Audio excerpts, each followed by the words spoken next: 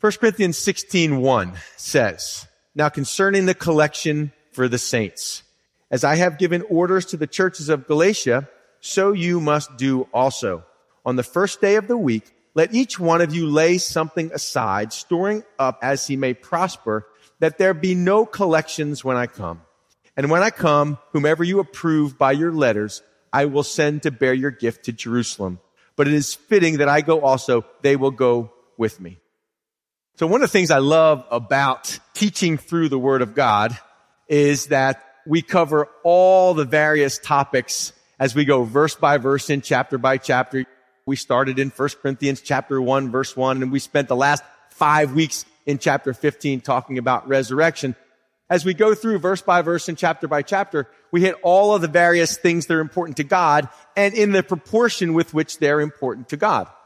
So today we're going to talk about money and generosity, not because we have a certain building thing we're doing, not because there's a promotional thing happening, but because it's next in the Word of God. Are you with me with that, church? The second thing is I want to challenge you about compartmentalizing your life. You might come and say, "Well, Pastor, I got real issues in my life. Money, that's not even something I'm concerned with."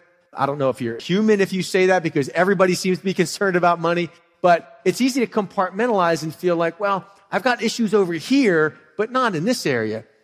The Bible says, Jesus said, that there's a connection between our heart and our resources.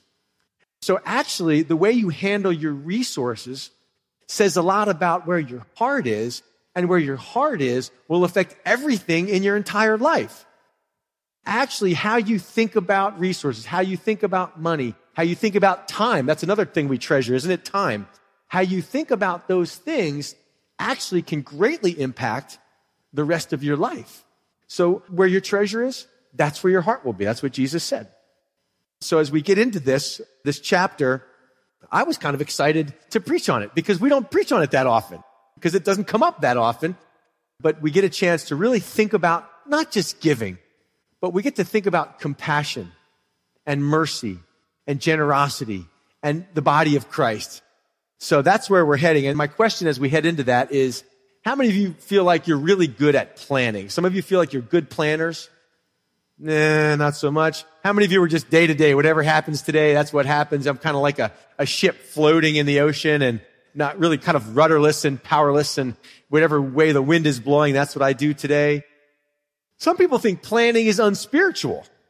And I really take issue with that, because we call it the plan of salvation. God didn't go, "Oh no, Adam and Eve sinned, now what do I do?" There was a plan. So if there are things in your life that you want to do, if there are things in your life that you know are right to do and you should do, and they just never happened for you, maybe it's because you don't have a plan. If you don't plan it, it'll never happen. Then whatever just happens to come along will be what takes up the minutes of your life. Ben Franklin said, if you fail to plan, then you are planning to fail. Good quote, isn't it? So the first part of the section for today has to do with having a plan for being generous. And the second part has to do with having a plan for doing ministry, for being involved in ministries. So first part involves your money, maybe, and the second, your time. So let's see what we have to learn from this. First of all, he says, "Now concerning the collection for the saints, as I have given orders to the churches of Galatia, so you must also do." Who are the saints? What saints are we talking about here? He said it down farther in verse 3. He's taking the gift to Jerusalem, so that ought to give us a clue. Where are the saints he's concerned about, God's people he's concerned about? They're in Jerusalem. Now, he's writing to a people who live in Corinth. How many of you know there's a long way between Corinth and Jerusalem? And there's also a little bit of a cultural divide. The church in Jerusalem was largely Jewish. And the Jews, well, they had issues with the Greeks, the Gentiles, coming into the kingdom, being saved by God. So there's just a natural difficulty blending these two groups of people. So they're in Jerusalem, and they're largely Jewish, but the churches in Galatia, the churches in Greece, they're largely Gentile. So Paul is doing this collection. He's trying to help meet their needs. What's happening in Jerusalem? Well, in Jerusalem, remember, right after Pentecost, thousands of people got saved. Thousands of people came to know Jesus as their Savior, as their Messiah. And then in the early church, How many of you ever said, I wish the church now was like the early church? Has anybody ever said that? I wish things were more like when the church was young, in the early church. Things were hopping then. Things were great then. Well, in the early church, here's a quote from Acts chapter 2, verses 43 to 45. It says, everyone around was in awe. All those wonders and signs done through the apostles, and all the believers lived in wonderful harmony, holding everything in common. They sold whatever they owned and pooled their resources so that each person's need was met. That's from the Message Bible. So if you say, I wish things were like they were in the early church, well, feel free to sell all that you have and give it to those in need. I think that'd be great. But that was life in the early church. And that was life in the Jerusalem church. That's where the church was born, in Jerusalem. But then a couple things happen. If you read on in the book of Acts, they were supposed to, remember Jesus said, go out into all the world and preach the gospel, making disciples and baptizing, and lo, I'll be with you always. You remember in the Gospel of Matthew. Judea, Samaria, and to the ends of the earth. Well, they loved staying in Jerusalem. They didn't want to go anywhere. They were enjoying what God was doing there. So God used two things to really move them out. He used famine and he used persecution. You can read Acts 11, Acts 12, and it'll show you that what has happened in the church in Jerusalem is a famine has come and persecution has come. After Stephen was stoned, persecution comes and people are starting to be dispersed like seeds. So God says, all right, if the seeds aren't going to get up and go, I'm going to have to toss them out there. So Jerusalem church, now people are dispersed. There's a famine going on. There's a lot of people in need. And how many of you have noticed that one of the things that God does in a life is he takes people who were formerly takers. I don't know about you, but man, I was self-centered. I'm still largely self-centered, but somewhat less than I was before I was a believer. And he starts to awaken you to the needs of others because that's Christ in you.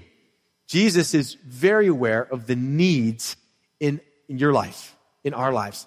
He's other-centered. Love does not seek its own, but the needs of others. So one of the things that happens when the Spirit of God comes to dwell in your life, you become very aware of the needs of others and a desire to meet those needs. Jesus highlights this in the parable of what? The Good Samaritan.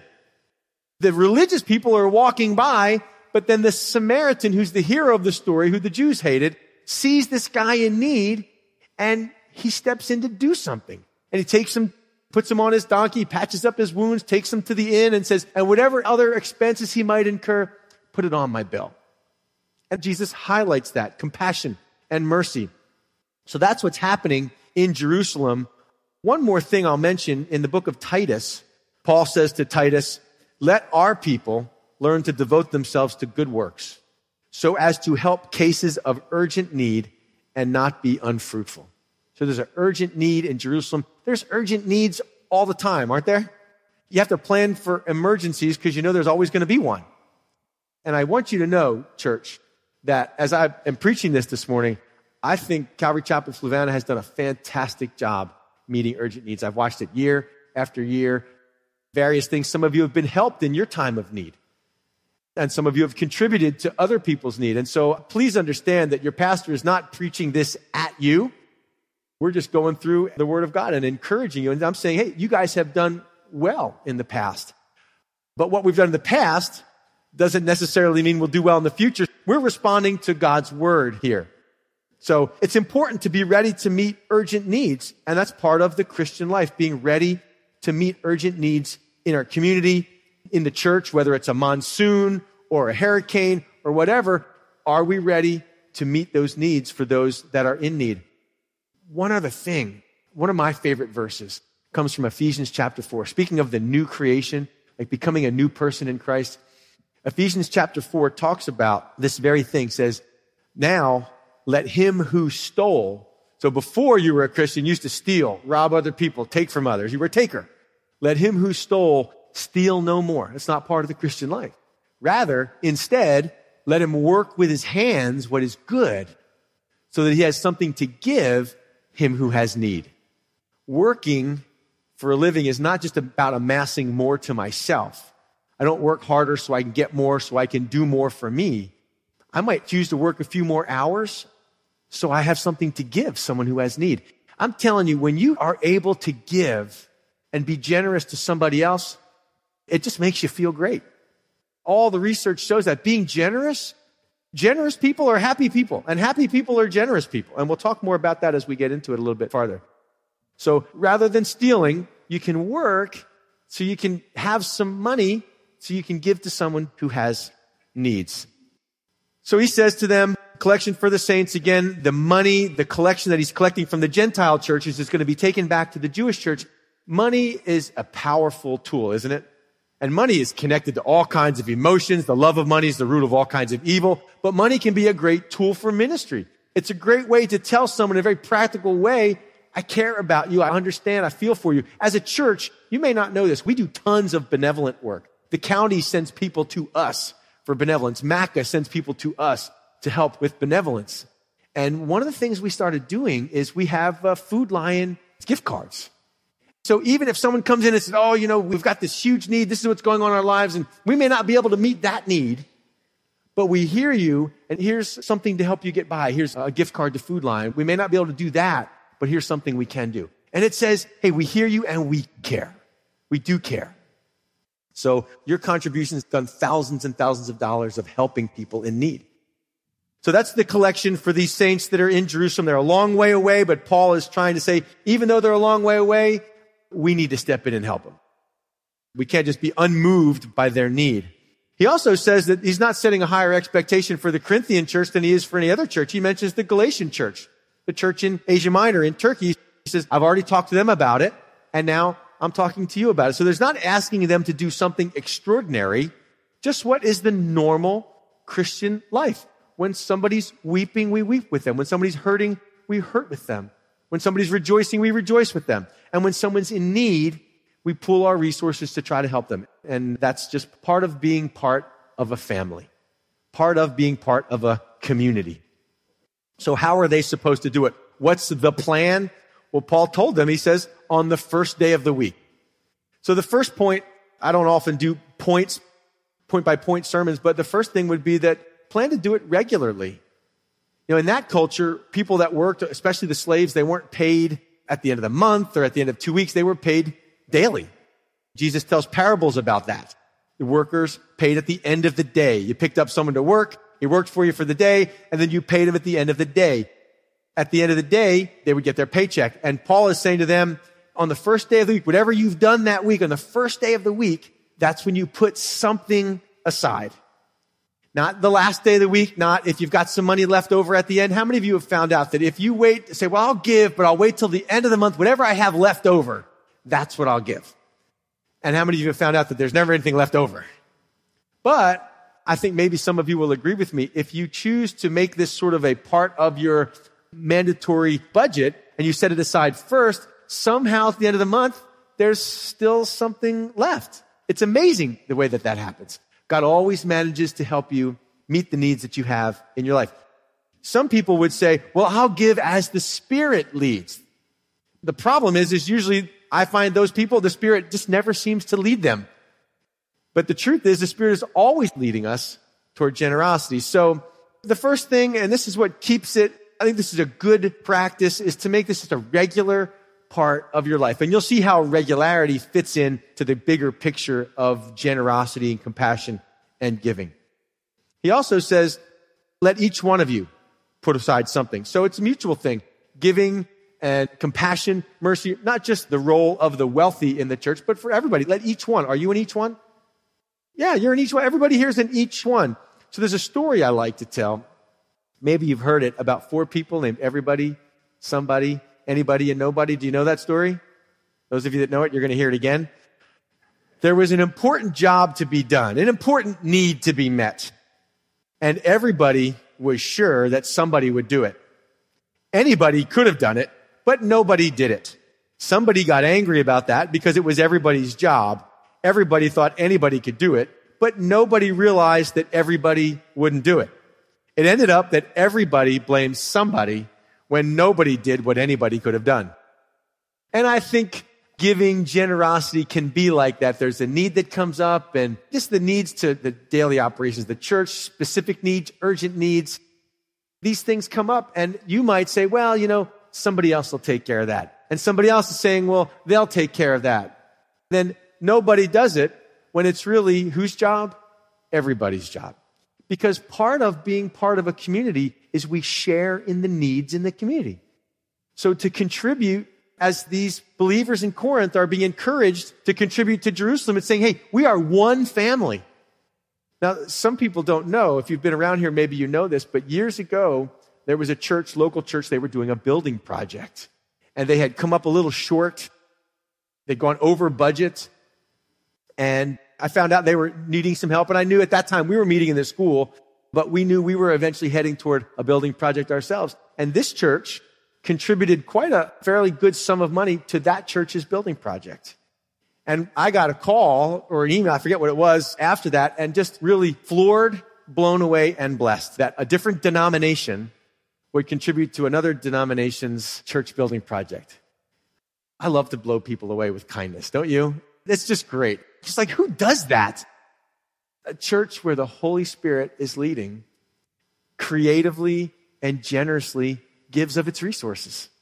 And I love that. And I want that to be true in my life. I find that people that are generally healthy in their whole life don't make excuses, they make adjustments. Does that make sense? You don't make excuses, you make adjustments. In this stage of my life, I want to live on less. I want to do with less. Anybody else need to cut back, slim down? We are in America. If you think, well, Pastor, I'm poor, I don't have very much. You're an American. We got more than most people around the world. I'm not speaking to the poor. I'm speaking to those that have means. But you may just have to make an adjustment. I don't know about you, but I just want to slim down. I want to just live with less because God is teaching me I don't need a lot. I can't find my happiness in my things. I can't find my fulfillment in my things. I can't find my identity in my things. So I have some things I enjoy. We have some things we enjoy, but I can't need them. So I'm on this quest, like, how little can I really live with? And it's a lot of fun. You should try it sometime. So many people make demands on the church. And I find that it's a very healthy person that says, I want to figure out how to contribute to the needs of the community. I'm not talking to you about money, right? But I'm talking to you about a mindset. You understand that? About a heart for generosity, giving, and sharing. So he says, and I like this, storing up as he may prosper. So his first day of the week, regularly put something aside. This is what goes to helping others. And then we're all going to be doing that at the same time. And then he says, storing up as he may prosper. Now he doesn't say tithing, does he? Paul could have said, I think that you guys should just be tithing. But he doesn't say that. And I will challenge you to find me a verse outside of the Gospel of Matthew. The one verse on tithing is where Jesus talks to the Pharisees. They were tithing mint and cumin and all their seeds. And he said, that's good, but you're leaving these other things undone. You're not being merciful. You're not loving people. You're ignoring justice. And that's the only place. Find one other place where Paul says to the church, or any of the epistle writers say to the church, you need to tithe. You're not going to find it. So maybe you came from a church that teaches tithing. Tithing means 10%. I think 10% is great. But for some people, 10% is a minimum. How many of you know Rick Warren, pastor of Saddleback Church? He sold tons of books and made tons of money. But even before that, he was already generously giving and increasing his giving year by year, even when he didn't have much. He and his wife. So now he reverse tithes. He gives 90% back to the Lord, and he keeps 10%. And from what I hear, he's just moved it to 9% and 91%. But that's been the trend in his life. So he is into reverse tithing. Think about the widow. Everybody else is giving these big contributions and making a big deal about it. The widow brings, 2 mites, just half a penny. And Jesus remarks about that. She's given more than everybody else. So evidently it's not about an amount, right? It's not about a number or a figure. It's about a heart and sacrifice. And that's what he notices about the widow. How many of you saw the movie Schindler's List? Anybody remember that movie, Schindler's List? How many of you remember that scene at the end where he rescued 1,200 Jewish lives? 1,200 people. And in the last scene, he's there and he looks at his car and he says, why did I keep this car? I mean, if I had sold this car, that would have been 10 lives. What about this watch? This watch, it's worth 2 lives. Oskar Schindler paid millions of dollars to Nazi German officials to save the lives of the Jewish employees in his enamelware plant that he had. Maybe you don't know this, but because of that, he eventually went bankrupt. And in his later days, his later years after declaring bankruptcy, he survived on donations from some of the Jewish people that he had saved. He gave away everything. Imagine that. Imagine going down to the bank, getting into your safe, grabbing your safe deposit box, getting the deed to your car, the deed to your house, emptying your bank account, big sack, and heading on down to the soup kitchen and finding someone who's homeless and saying, this is all yours. And you become homeless, and they move into your place, have all your stuff and all of your money. I mean, that's like off the chart, isn't it? That is what Jesus did for you and for me. That's what he did for us. The reality is he became poor so that through his poverty, we could become rich.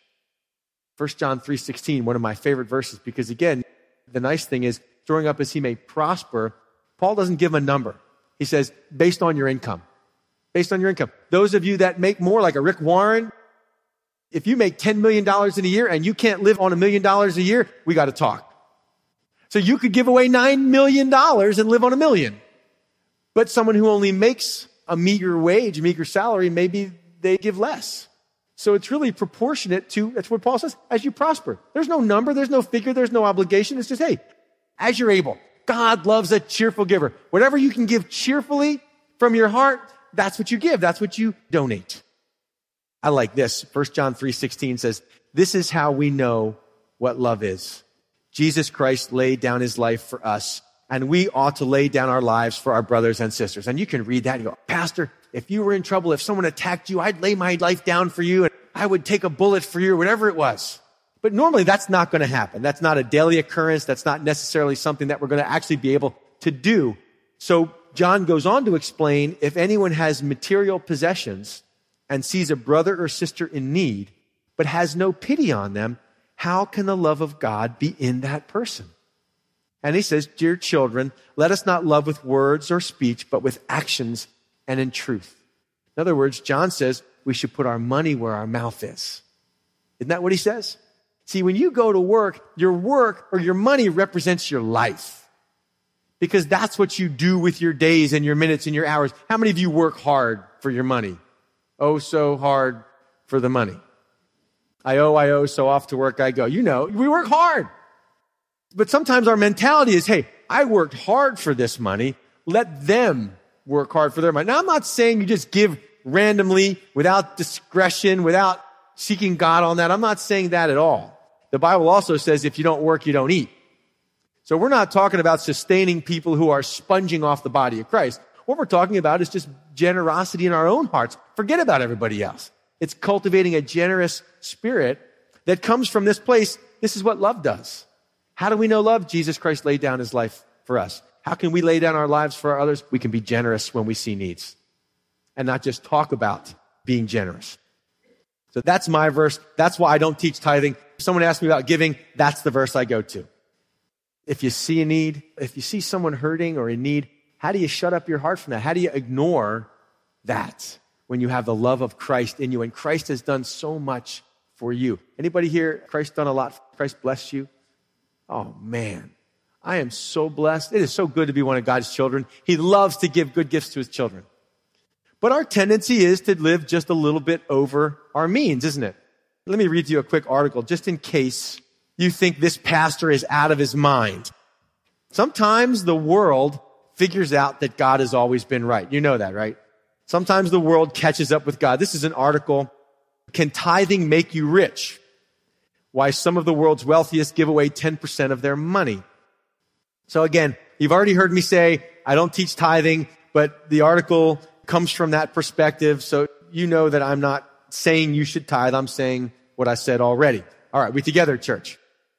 He says, yet if there's nothing to tithing, there's nothing to it.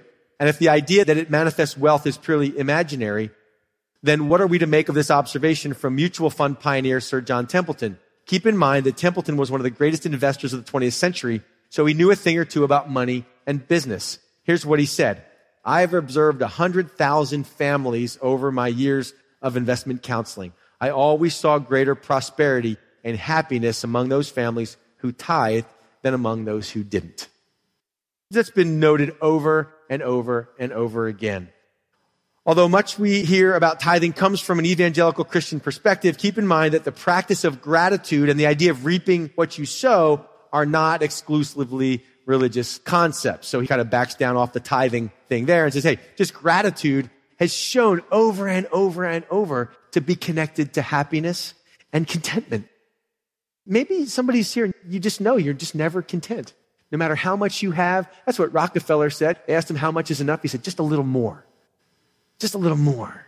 And giving generosity breaks that cycle in your life of needing just a little more, because what's happening in your heart is there's just no contentment.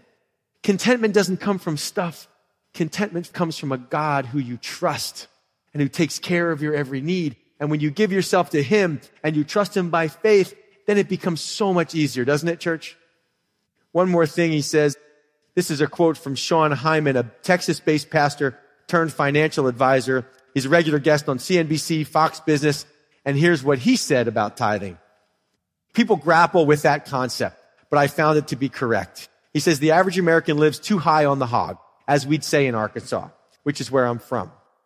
Really, people should live off no more than 70% of their income.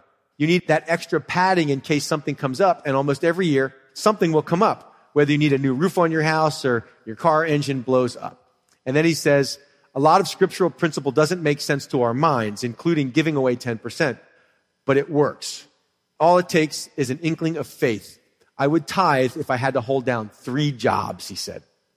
If you prefer, here's John D. Rockefeller again. He said, I never would have been able to tithe the first $1 million I ever made if I had not tithed my first salary, which was $1.50 per week.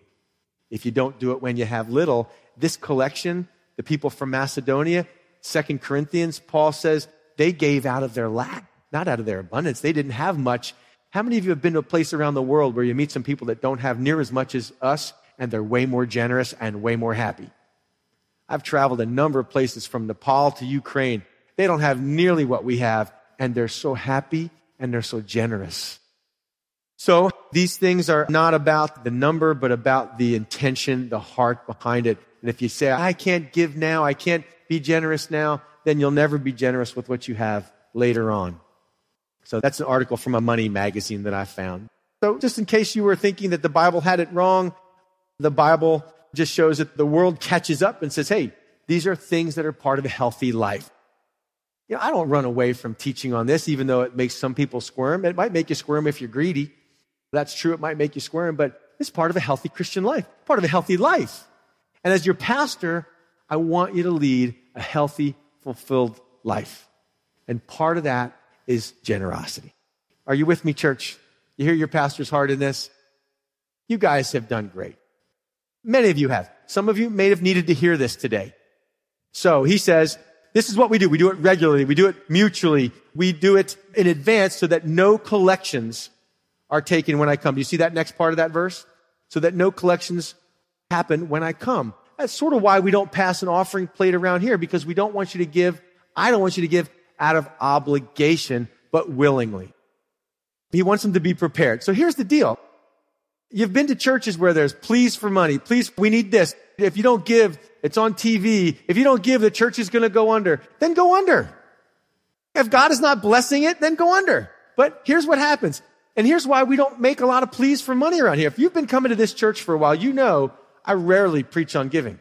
But I preach on it when it comes up.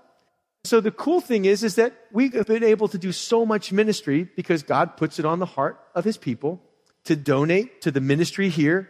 And therefore the needs are met. And if more money comes in, we'll do more ministry. If less money comes in, we'll do less ministry. You guys are part of that. We just do what the Lord enables us to do without cranking you over the head about, you don't give enough. I mean, so many people, so many of God's precious people have been beat over the head about giving and generosity. That's why we said, no, we're not passing an offering plate. Here's what happened. I don't know if you've ever had a situation like this. If you've heard my giving story, then you're going to hear it again because it's the only story I got, and it's really a good one. So I go to a church service after our church service. It was like a midday service. It's kind of a multi-church community service, and There was about 30 or 40 people there, and I went right from church because it was in the afternoon. I didn't go home, and I'm married, and I have kids, and I don't have any money, so I'm just not carrying any money with me, no cash. So I get to the church, the service is going on, and it comes time to take the collection. And I thought, okay, they'll just pass the collection plate. Oh no, not passing the collection plate at this service. Instead, row by row, you know where I'm going with this? Row by row, you have to get up and parade yourself down front in front of everybody else. That's where the offering plate is. You got to put your offering in and then come back to your seat. Now, I begin to sweat profusely because I'm like in the third row and I have no money. And I'm going, okay, what am I going to do now?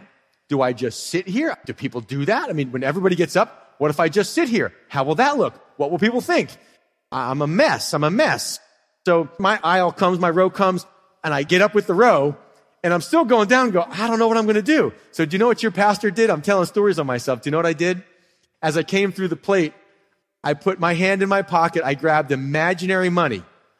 I had $1 million of imaginary money. And I put it imaginarily in the pan there and walked back to my seat going, what have I just done?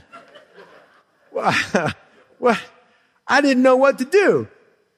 The point is that if you can't give it willingly, generously, if you can't give it cheerfully, then don't give it. God is not poor. He doesn't need your money, but it's a great tool for ministry. But giving helps you separate from selfishness and materialism. And when you give, here's what happens. When you give to others, you make a choice. We're going to live at a little bit lower level than we could, so someone else might be able to live at a little higher level than they could. And I think that's a beautiful thing. Paul said to the Corinthians already, even if you could sell all that you had and give it to the poor, if you don't have love, forget about it. That was my version. It's nothing. So here's my equation. You ready for a little math? Gratitude plus love equals generosity. Grateful people who have the love of God in their hearts are naturally generous.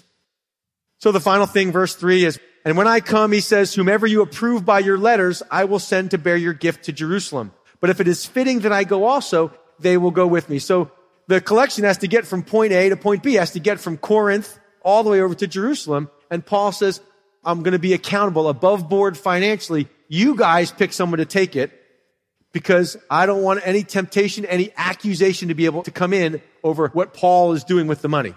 See, the money was set aside for the work of God. And Paul wanted to make sure that it got there. There was no temptation, no accusation could come in about maybe Paul using the money for himself. I think it's a good thing. The last point in terms of your own giving, I think if you want this to be part of your life, if you want to cultivate generosity, then find someone to help hold you accountable.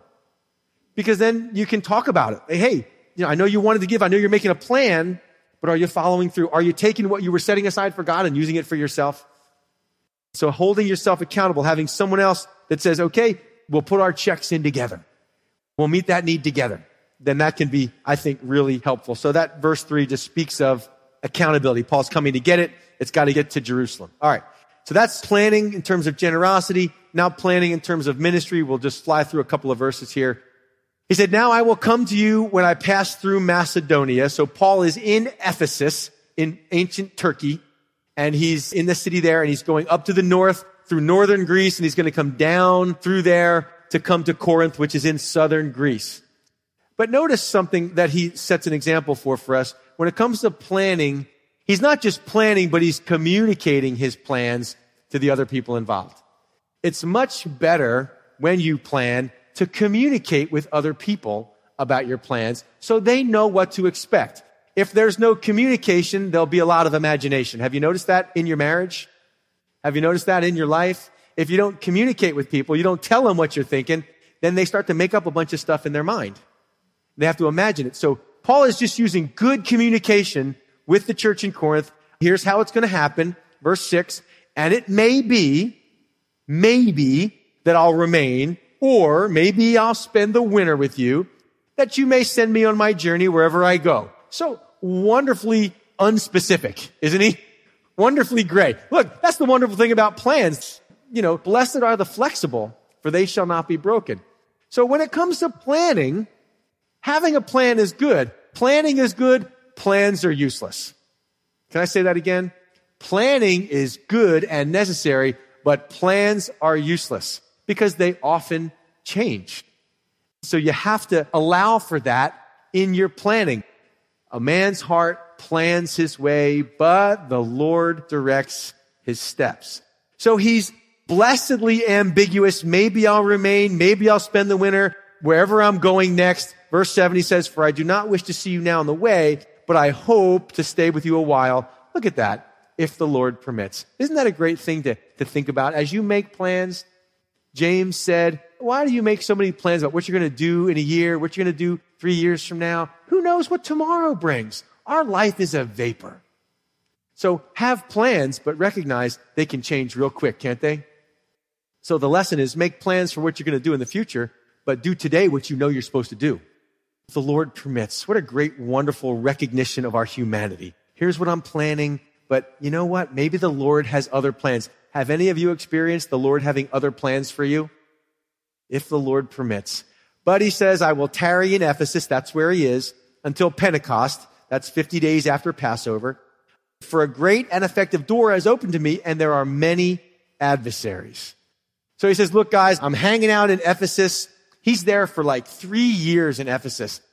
People are getting saved. People are repenting. They're burning their magic books. I mean, there's a huge revival going on in Ephesus. And Paul is teaching in a school. He's got a public location. He works all morning. Then he teaches in the afternoon the word of God. And then he goes back to work in the evening.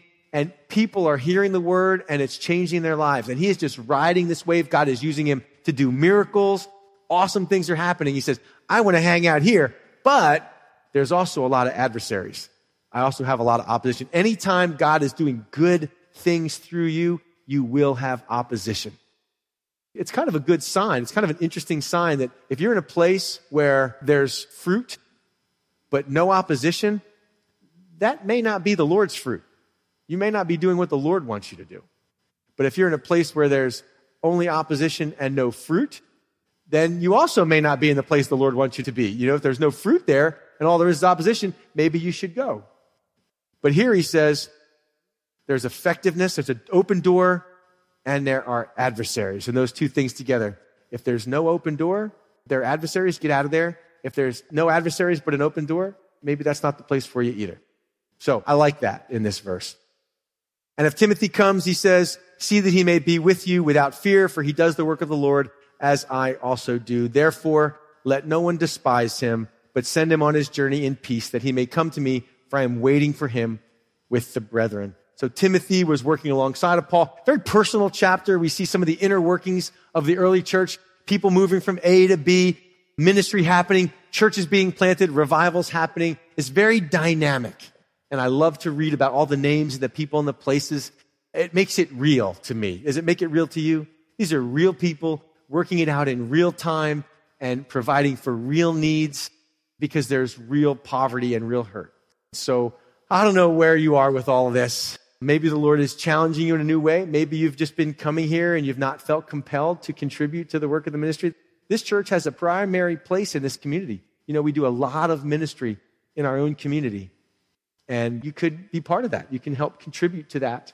The more we have as resources, the more ministry we'll be able to do. Isn't that true? So it's really up to you guys, but really the question is, what's the Lord doing in your heart? What's the Lord doing in your heart in terms of generosity and compassion? Important things, aren't they, church?